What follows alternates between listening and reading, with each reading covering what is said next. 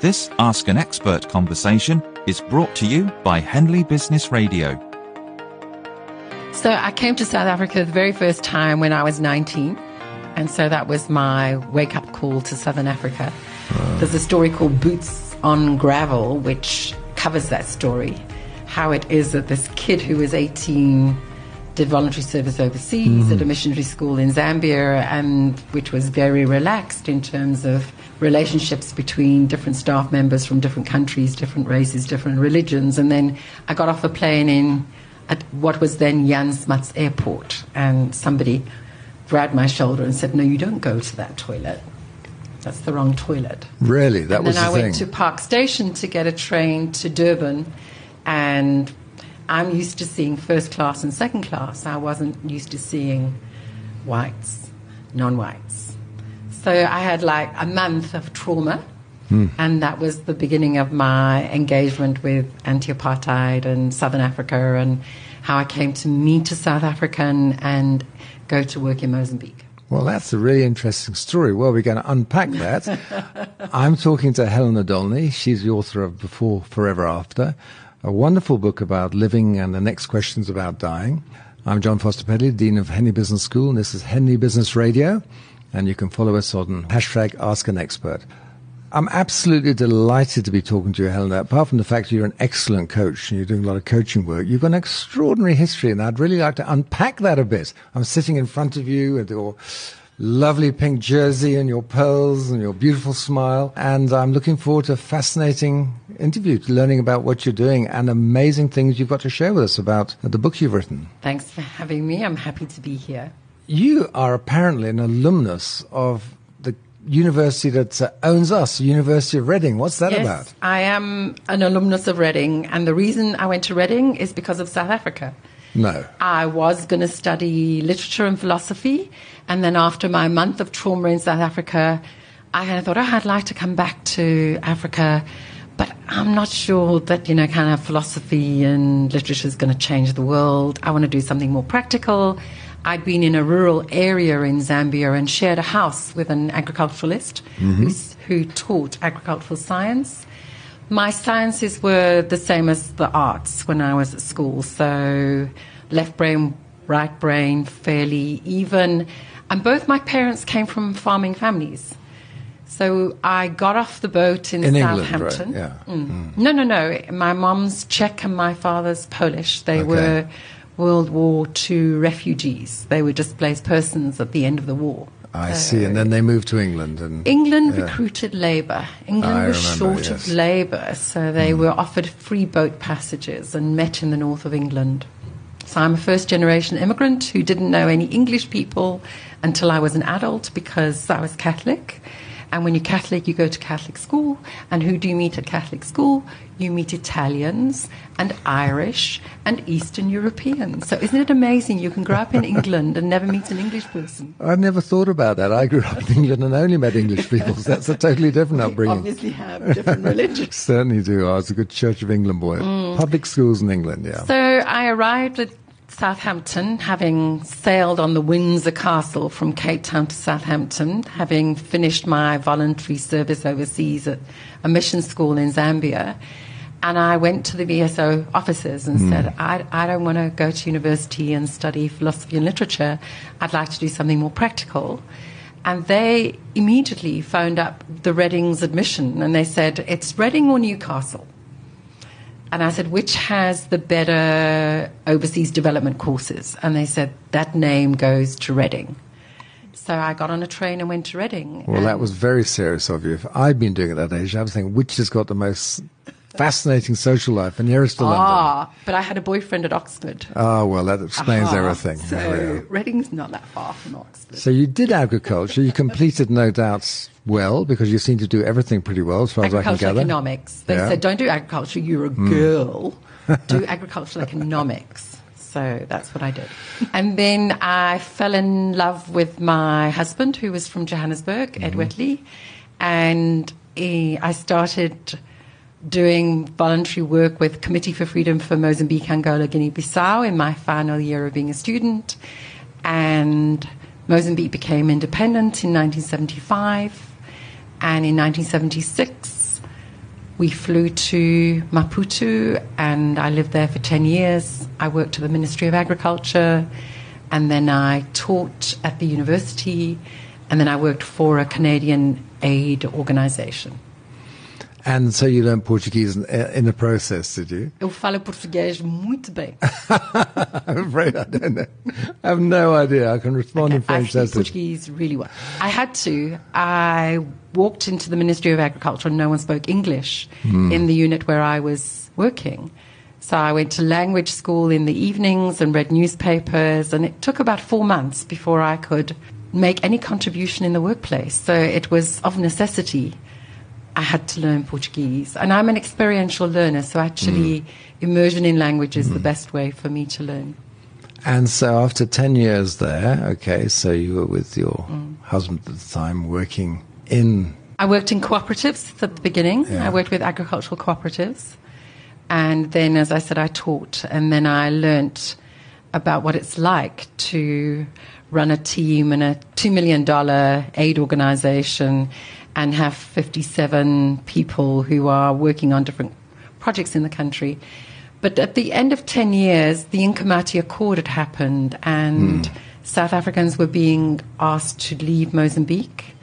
My boss, Ruth First, had been blown up at work in 1982, and 5 years later, I married her widow and went to live with him in Lusaka.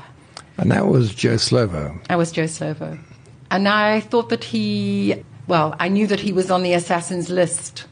So what would I do, which would mean that wherever I was, I would want to be doing what I wanted to do, because he might not be around. And I decided to do a PhD on land reform in South Africa. So it was 1986. It was a state of emergency here. The writing was on the wall. It really was on the wall. And it wasn't going to be very long before people were going to leave Robben Island and before there was going to be the beginning of a seriously democratic process. So you really lived in this sort of activist environment, trying to generate change in South Africa and create social change, equality.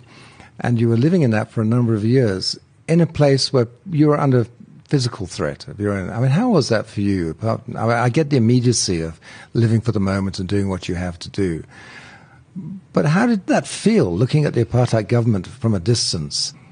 So I think there are hard things, and I think there are some really valuable things. So on the hard things, the years that I was in Lusaka, my kids were in Bulawayo because I thought it was too dangerous for them to be living with us. So they schooled in Bulawayo, and luckily because I was studying, I could go backwards and forwards quite often, but saw them mostly in the holidays. The other side is that you can't take life for granted, so you're always questioning, what is the life that I'm living, and is it worth living? And yeah, it really puts your life on the line as to how you want to be living it. So I think that's quite precious. And even now, whilst danger is gone, I try and remember that made living very worthwhile. And tenuous. So the link between the immediacy of dying, perhaps, and the immediacy of living made it somehow stronger. And the irony was that in the end, Joe got cancer. So he didn't die with an assassin's bullet. He had 4 years of multiple myeloma, and that was a real learning, was to live with somebody who had a terminal illness, and a discovery, because in part, that whole beginning of my life of death being a constant, and then living with somebody with a terminal illness, and then the year after Joe died, 3 friends all died one after the other, and I discovered that I had a gift, which was that I sit very well with dying people. And that made me later decide to do my hospice training and training in the US in San Francisco with a esoteric group called School of Lost Borders, who do training on rites of passage guides. And But not only did you live through that life and death in your close family, you're also at the center of things as well, because by then Joe had become a minister. He became Minister of Housing. Yeah. And you'd also had a stellar career in your own right as well. By that, you were director of the Standard Bank Agricultural Bank, is that right? I was CEO of the Land Bank. That's one of the things that was... when democracy happened in those first few months, President Mandela decided that rural finance should be looked at, that finance hadn't gone to black people in the country. So he set up something called the Strauss Commission. Conrad Strauss, who used to head up Standard Bank, was the head of it, and I was one of 10 commissioners. And so that was my segue from land reform policy work into finance. And then I became, when ministers were appointed and Joe had died, I became the advisor to the Minister of Agriculture, which I have to say was a fun job. It's like troubleshooting. You get sent to Tsitsikamma and you wear the robes, that you're acting on behalf of the minister, and you are able to problem solve. It's a wonderful job, and you've got no direct reports. So then I went from that wonderful, easy job to somebody saying, it's about time you got a proper job. And the CEO of the Land Bank is retiring after 47 years of being there. He's turning 65 and he's retiring. And that job is becoming vacant, and we think you should apply for it. So suddenly I found myself as CEO of the Land Bank, and my ExCo team were all Afrikaner men. The first 1 to 69 positions in the bank were white Afrikaner men. Position 70 was... Well, not 1 to 6, not 1 to 69, sort of 2 to 69. 2 to 69 once I was there. And then there was the head of admin, who was number 70, white Afrikaner female, and a head of uniforms. I had a uniform. I wish the listeners could see your face now, because you're just laughing, there's a twinkle in your eye about this. It's extraordinary. It must have been an amazing time. But it was great. There was... an elderly man called Dr. Yapi Jacobs, who was a member of the Broederbond, and who people thought would be the first person that I would exit. And instead, he and I both wanted the same thing. He did not want me to be rash and do anything that would destroy the institution, and he respected that change had to happen. And so he wanted my success, and I wanted his institutional memory. I didn't know about treasury and dealing rooms, so to have somebody of his caliber and his experience and his knowledge, and I knew was on the lookout. He was a second pair of eyes. And that really made a difference in the bank. When people saw the two of us working together, it turned things around. That instead of me being the enemy coming in, I was working with somebody who they had a lot of affection and respect for. And your purpose there was to create what through that? So the Land Bank, which started in 1912, had never done a single loan ever to a black African person. Never done a single loan ever to a black African person. That requires some thought. Okay.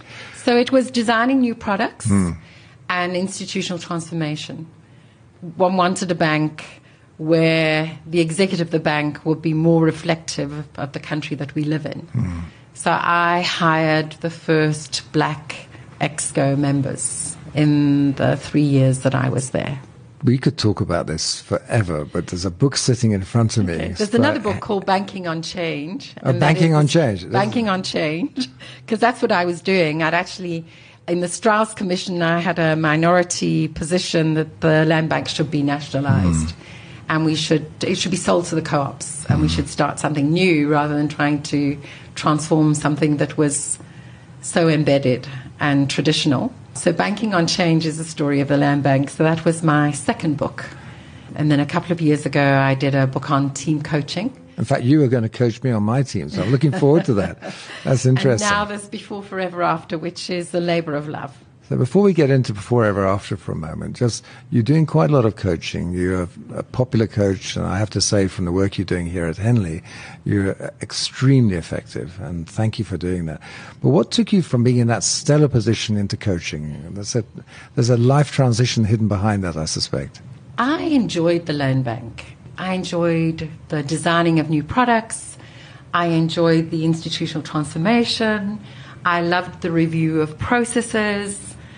And I found the business part much easier than the human being part. We made money at the bank. When I got there, I kind of said, how do you make money?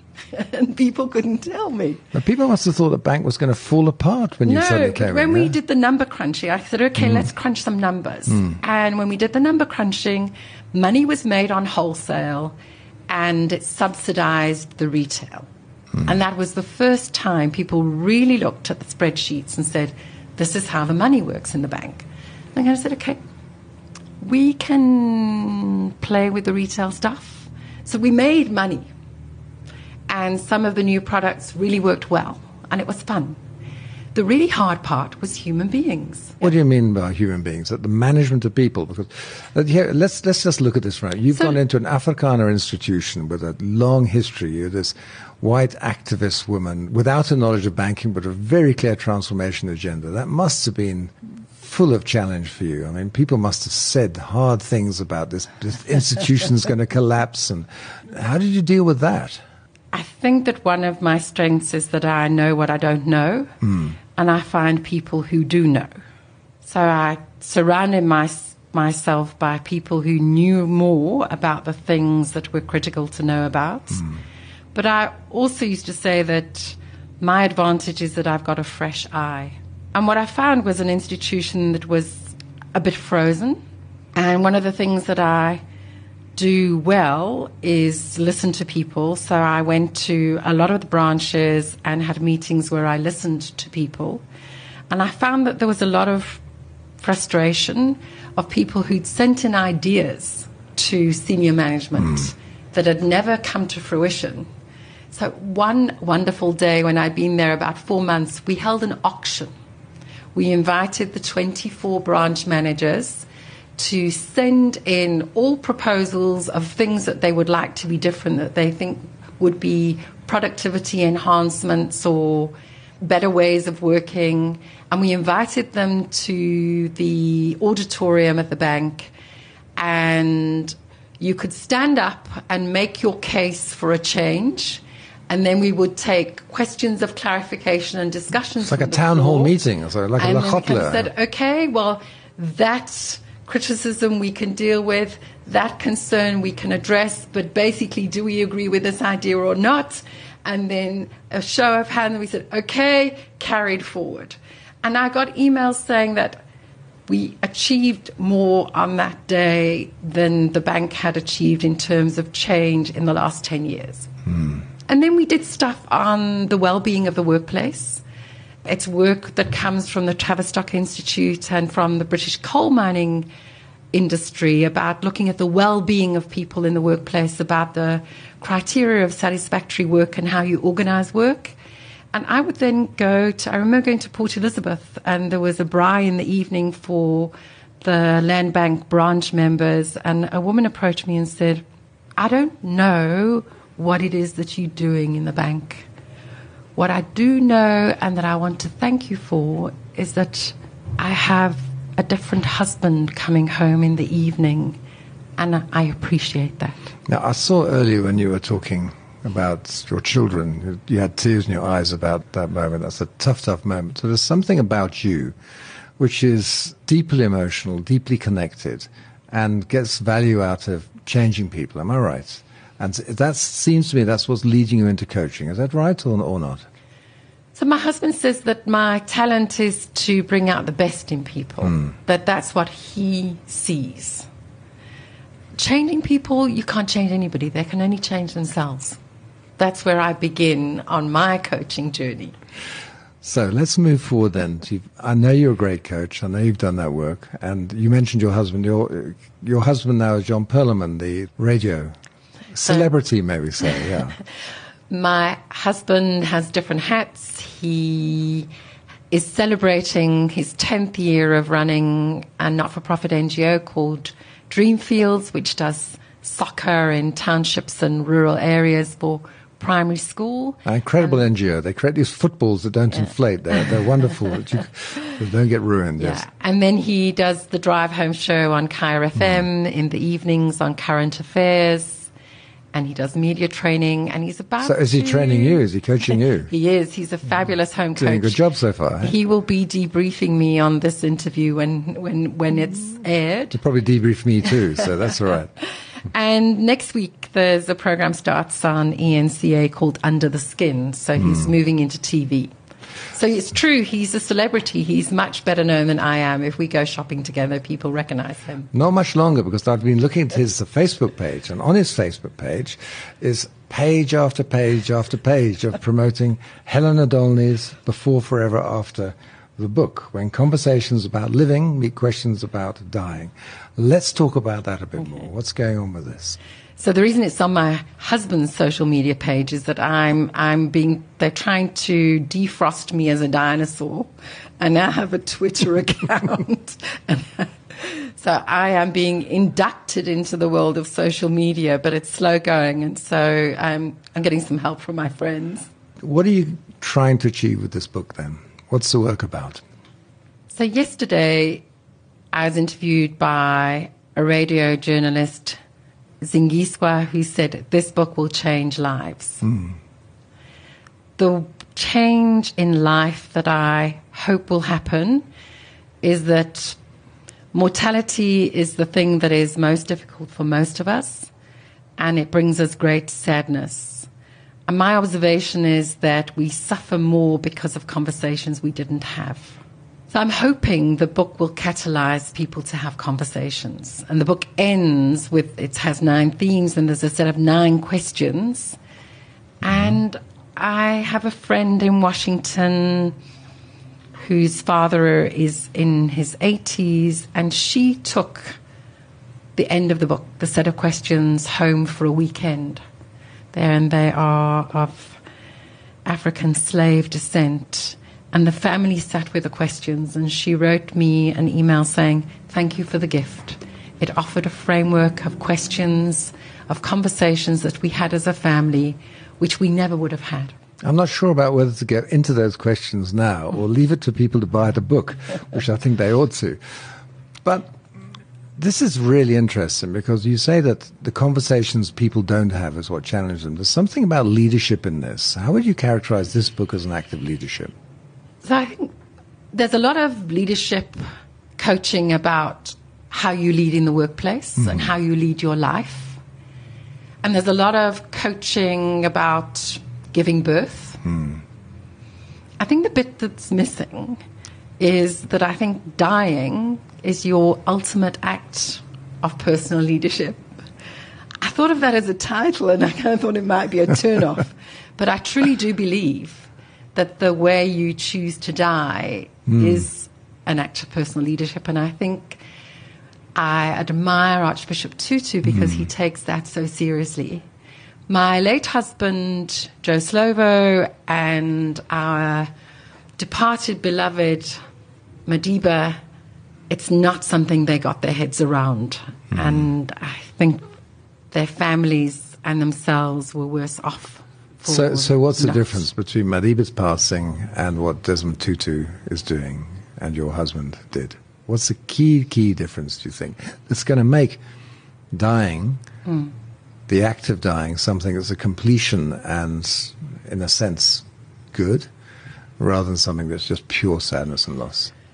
So the book is divided into 3 themes. The first third are about how is it that you choose to live your life, and whether it's vision quests or what it is that you want in terms of fulfillment and the quality of your relationship. The middle part is the hard part around end-of-life choices and ritual and bereavement. And then the last part says that if you were really serious about your mortality, and if you were to accept that actually either of us could walk out of here and be in a car accident and be gone, what would readiness to die have meant in your life? In the story about end-of-life choices, there are 5, but The first one is somebody who says, give me everything, every possible medical intervention that might be available. I'd like to have it. The middle story there of the three choices is, it's enough now. My next breathing crisis, let me go. I'm ready to meet my maker. Beautiful elderly man in Vincent Pallotti Hospital, sitting with his daughters and his grandchildren. He says, do not resuscitate. And the third story is, well, let's hurry this up. I've got 4-stage cancer and I'm in a huge amount of pain and I don't see the point of sitting around here. I'd like to go to Cape Point. I'd like to have my elixir of death as a legally obtained potion. I'd like to say goodbye to my loved ones and say goodbye. I do not wish to have palliative care with lots of morphine and lose my sense of consciousness. I want to have agency and autonomy and go when I'm ready to go. That's what I call dignity. So that's the third story. I remember that great poem, I think it was by Roger McGuff, about Let Me Die a Young Man's Death. I can't quote it, but it was a wonderful story about let me go in a tearing car crash, full of energy, full of life force, as it were. Interesting. But those are really interesting stories. It seems like you've built the book on stories. And even listening to you, I feel strangely energized by the thought of these choices about end of life and how it defines your living. Because in a sense, knowing this is going to happen and being fully aware of it and accepting it really does change what you do. And just looking at you, I can see you shine bravery and courage in what you do. I have to say that. And even writing this book and addressing this is interesting. So what element does courage and bravery play in the book and in people's choices? I think it's self-knowledge that's most important, knowing what's right for you. And I end that respecting choices with a quote that says, true love is respecting the choice of others, especially when it's not the choice that you would make. And certainly that's what I've faced in my life, is that I wouldn't necessarily have made the choice that some of the people that I love have made around me. And that is what you do when you are the witness of somebody who is dying. You respect the choice that they're making. And a remarkable lack of selfishness too, because the challenge is that I want to do X, Y, and Z. I deeply believe that you should continue to have medication or you should have the choice to end your life if you want to. And you might want to pass that on to somebody, but the selflessness of being able to stand back, understand somebody's choices and work with them is what you say is an act of true love. Why I'm calling it leadership is that there are quite a few stories where families are conflicted because people did not specify what they wanted. You have a mother in Liverpool who says to her 3 sons, I don't want to be buried, please cremate me. And she thinks that's enough. But the middle son and younger son quarrel about what to do with the ashes. And haven't we all seen that on so many occasions? The middle son wants the ashes to be scattered in the Mersey River because that was her roots, was the life around the river and Merseyside. And the other son wants the ashes to go to the Garden of Remembrance. And they get to fisticuffs. They're not speaking to each other. And in the end, the eldest son, who has the ashes, says, I have here the ashes. If in 6 months I haven't heard resolution from the two of you, you will both get a package in the British Royal Mail of half the ashes. Do what you want with them. So the more specific you can be, the kinder you are to the loved ones that you leave behind. And that's extraordinarily true. I mean, we've all got stories. When my father died, he made it very clear who was going to get what, except for a bunch of things that he hadn't specified. And what we did, the 3 brothers, we put them in the middle of the dining room floor, moved all the tables away, and we just took turns picking them. I'll never forget that moment. I still got that. My first choice was a leather belt of 0 value, but of deep value to me. He wore it forever. So, and I really get that. Specifying as an act of leadership, that really frees up your relations. But I'm really interested in the first part of the book, the choices you make for living. What do you talk about in there?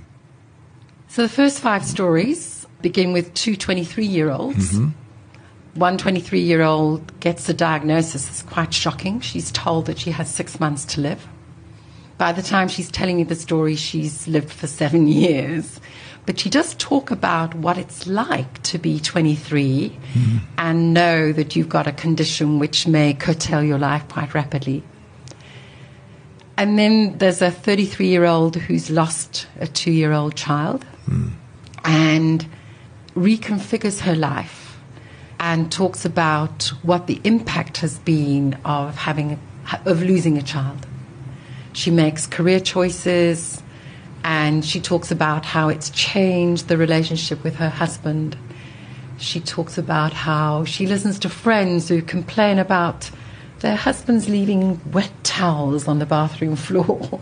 She said, you know, the gift of having a child that died and coming through it in a relationship means that you don't sweat that small stuff. You're going to reserve what you need for the big stuff that's going to hit you. So that's a lovely, lovely story. And the last story is actually about my mother, who's lying in bed. She's 88. She's bedridden. And I have been offered a writing scholarship in Italy, and so I've been away for several weeks. I remember this. It was quite recent, yes. And there was a gift. I was given a gift by a friend who said, I don't want you to worry whilst your mother's away. I will visit your mother every day. So I need keys to her apartment. I need a list of phone numbers. And I will be there. And you must go away and enjoy and focus on writing and not worry. So this friend of mine who's gay does that. And he's a fabulous cook. So you can imagine my mother, she's 88, she's bedridden, she only puts her teeth in for visitors. She needs soft food, invalid sort of food, and he's a great cook. And a few months later, I'm back home and I'm in the Kruger Park away for a week, and I phone my mum in the evening, on a Sunday evening.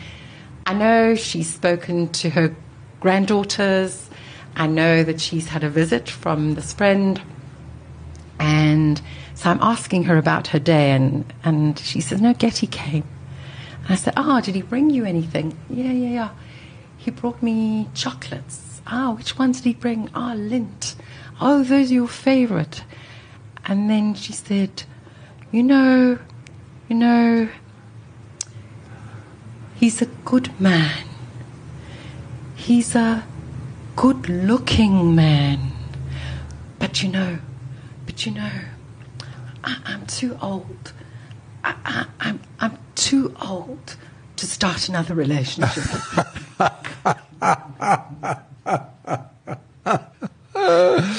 And, magic. I kind of thought, so what gives you joy? Yeah. And that, to me, was one of the gifts of the book, is that people will hold on to life for as long as they have nuggets of joy. And those nuggets of joy can be a phone call, a visit, a Skype call with your great-grandchildren. Life often gets smaller and smaller at the end when you're elderly and you are in a confined space because you're not going on hikes anymore.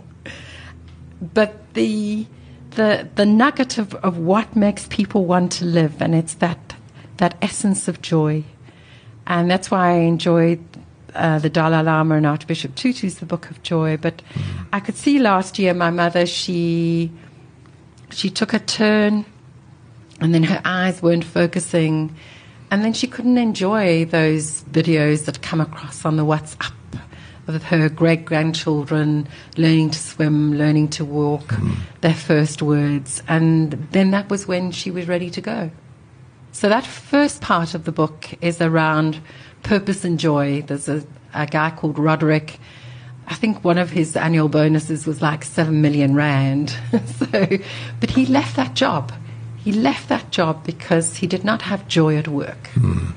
So that's the first third of the book. And you're getting joy at work. I can see it. I get lots of joy looking at you and talking to you. I mean, I'm one so of the privileged of the earth. But what a gift to be giving, though. To get people to talk about things that we're all mostly scared to talk about or anxious to talk about, but just to understand what's really happening here and how death is something to talk about. I mean, in many cultures, before how we're living now, we probably handle death very, very different ways, very much more inclusive and conversational and accepting ways of dying. But it seems that maybe it's part of our industrialization and crazy life we live. We don't do those things and the rituals either, because the second part of the book is about rituals, isn't it? And about what's that about? I think the modernization of the world has led to a loss of rituals. When I first went to Mozambique, people used to wear black armbands for when there'd been a bereavement in the family. So it was really easy to know that maybe you want to be careful around this person, that they're in a vulnerable space. When I was a child, people used to close their curtains that there was a death in the family. In Italy, people put sashes on the front door. And a lot of those things have been forgotten. And psychologists are saying that the loss of ritual as a loss of support, they think may be contributing to the increase of mental health issues. That we discard some of the rituals, you want to discard them. You know, there are some pretty unhealthy rituals around Don't go into the world. Old Testament, yes. And so what I liked about the chapter on rituals is that at the end I have a conversation with somebody who is non-secular and who is often asked to design a ritual and say, what are the essential components? You know, if you're religious and you follow the rituals of your religion, it's easy. You're fulfilling what's been passed down to you. But actually, a lot of people are spiritual without being formally religious. In fact, Alain de Botton writes about that. He says that atheists are really annoyed because all the rituals are being co-opted by the religions, and let's have some atheist rituals. It was really interesting because of the beneficial effect of them. Yes. That middle part is, and I think also bereavement.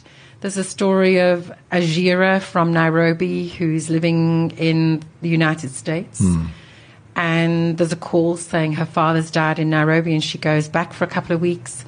When she returns to work, not a single person says sorry for your loss. It's as though there's a lot of denialism of death in America. And one of the places I visited was Boston, and I spoke to Ellen Goodman, who is a co-founder of something called a not-for-profit organization called the Conversation Project. Her father was terminally ill and having what was to be his last birthday. Her mother's birthday gift to her father was a suitcase for the next holiday. So she says that was denialism. That must take the prize for denialism. But on reflection, she said, what it denied us was conversation. We were never able to have those conversations. The truth of the matter. What was the comfort that was not offered to my father?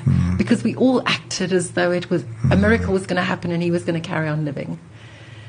So those conversations are really important. She found that her mother got Alzheimer's and she was very close to her mother, but she hadn't had the conversations. So how do we, as socialized into materialistic, often Western worlds and the sort of way we're living, removed from the rituals, denial of death and dying, how do we recover that capacity to have those conversations that are obviously so good for us all? One of the things I did in the book was talk about Malcolm Gladwell's The Tipping Point. I began the book with it and I ended the book with it. There are death cafes where people are beginning. So there's a social movement. Malcolm Gladwell says that you need the mavens, the knowledge experts, you need the salespeople, and you need the connectors. And it can happen. There is a place in La Crosse, Wisconsin, where 95% of adults over the age of 18 have advanced directives. That means they've had a conversation and they've written down what their end-of-life wishes would be. And it's interesting that end-of-life care costs are 1/3 lower than the national average for a similar socioeconomic group, but longevity is higher because people are having conversations when they're not stressed. Now, wait a minute. I think all our listeners have pricked up their ears at that. So we can live longer if we talk about death, as if you're saying properly. Now, there's a thought. So, and you have a case study in La Crosse, Wisconsin. 95% of people over the age of 18 have advanced directives. There is a podcast on Planet Money which interviews people. There's a 16-year-old said, "Oh, I know what my parents want when death is approaching them. And I've already picked out the Bruce Springsteen song that I've told my dad I want to play at his funeral." And it's because there was a bioethicist called Bernie Hames in 1985. He was in a kidney dialysis unit. 3 people were unconscious. They hadn't said what their end-of-life wishes were. The family were conflicted. As a medical practitioner, ethicist, he was conflicted. And so he started he started asking the nurses to have conversations. And decades later, this has been inbuilt into the health system. John Foster Pedley, once upon a time, age 18, comes to see his general practitioner who says, "Now, John, you might just be out on the town next week and something untoward may happen to you. What is it that you want to have done with your organs? And what about if you're on life support? When is it that it would be right for your family to switch it off?" Then John Foster Pedley gets to his 40s and he's got cholesterol problems. And there's another conversation. Says, "Okay, you've got a chronic condition. How is it that we're going to manage this?" And then, things get more serious.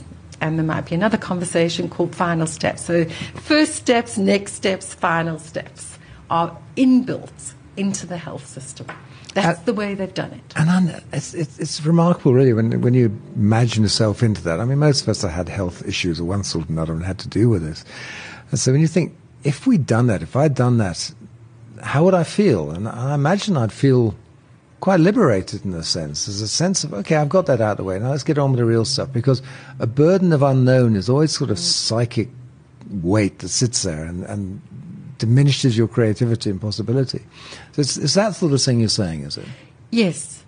That one of the reasons for the longevity is that people are having the conversations when they're not stressed. Right. So then when the decisions need to be made, they've already done a lot of thinking about it. So it's not causing the same anxiety. So what's my homework? Work through the 9 lots of questions. I'm dying to read them out, but it'll ruin the book. But my husband, who lived with the danger of assassination and whose wife, in fact, was blown up by a letter Brahmin, so it was real for him in his life. There were lots of things that he did about taking care of stuff. And he said, you've got to make these decisions, and you've got to make these decisions about being careful, but then you've got to get on with the stuff of living. You can't live in fear. So sit down, think, reflect, take decisions, write things down, and then get on with the joy of life. But there's your husband, an activist, facing death and generating change. And I think in many of our lives these days, whether we talk, depending on our context, we're also facing the same things. We're facing internationally, we've got political changes we want to fight against probably. Very few want to fight for, that I know, what's happening in the United States at the moment. Here in South Africa, same issues. There's a call to be really brave, isn't there? And there's a worry that if you are brave, then it'll be an impact on your life and the life of your children as well. So you must have the same issues. Your children were in Zimbabwe, out of the firing line, as it were. What do we do today under those circumstances? This is off the topic slightly, but, this is a call for bravery and activism to make a better world for our kids. How do we handle that? So I think people have got different capacities, and that we've got to respect that people have different appetite and capacities, and that each one of us will choose to do what we can. But it'd be good to think that we are thinking about what we're doing, what we can. But you wouldn't want to get to the end of your days and think, well, I never did anything about that, would you? I mean, you've got to feel better saying, I had a go and I stepped up. The icon of the book is a hummingbird. The illustration at the beginning of the book is a hummingbird. And then, yes, it's a symbol of joy, and it's a tiny, tiny bird that weighs 2 ounces that can fly across continents.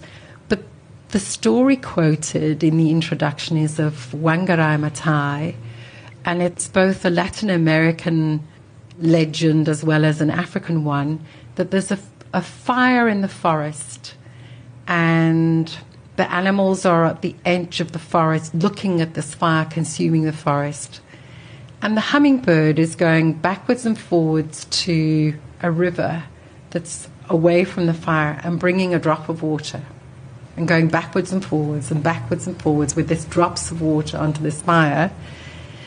And the elephant says, "What are you doing that for? Your drops of water, what difference is that going to make?" And the hummingbird answers, "I'm doing what I can." And Wangaraya's invitation is, that's all we ask of one another, is to do the best we can. I love that thought.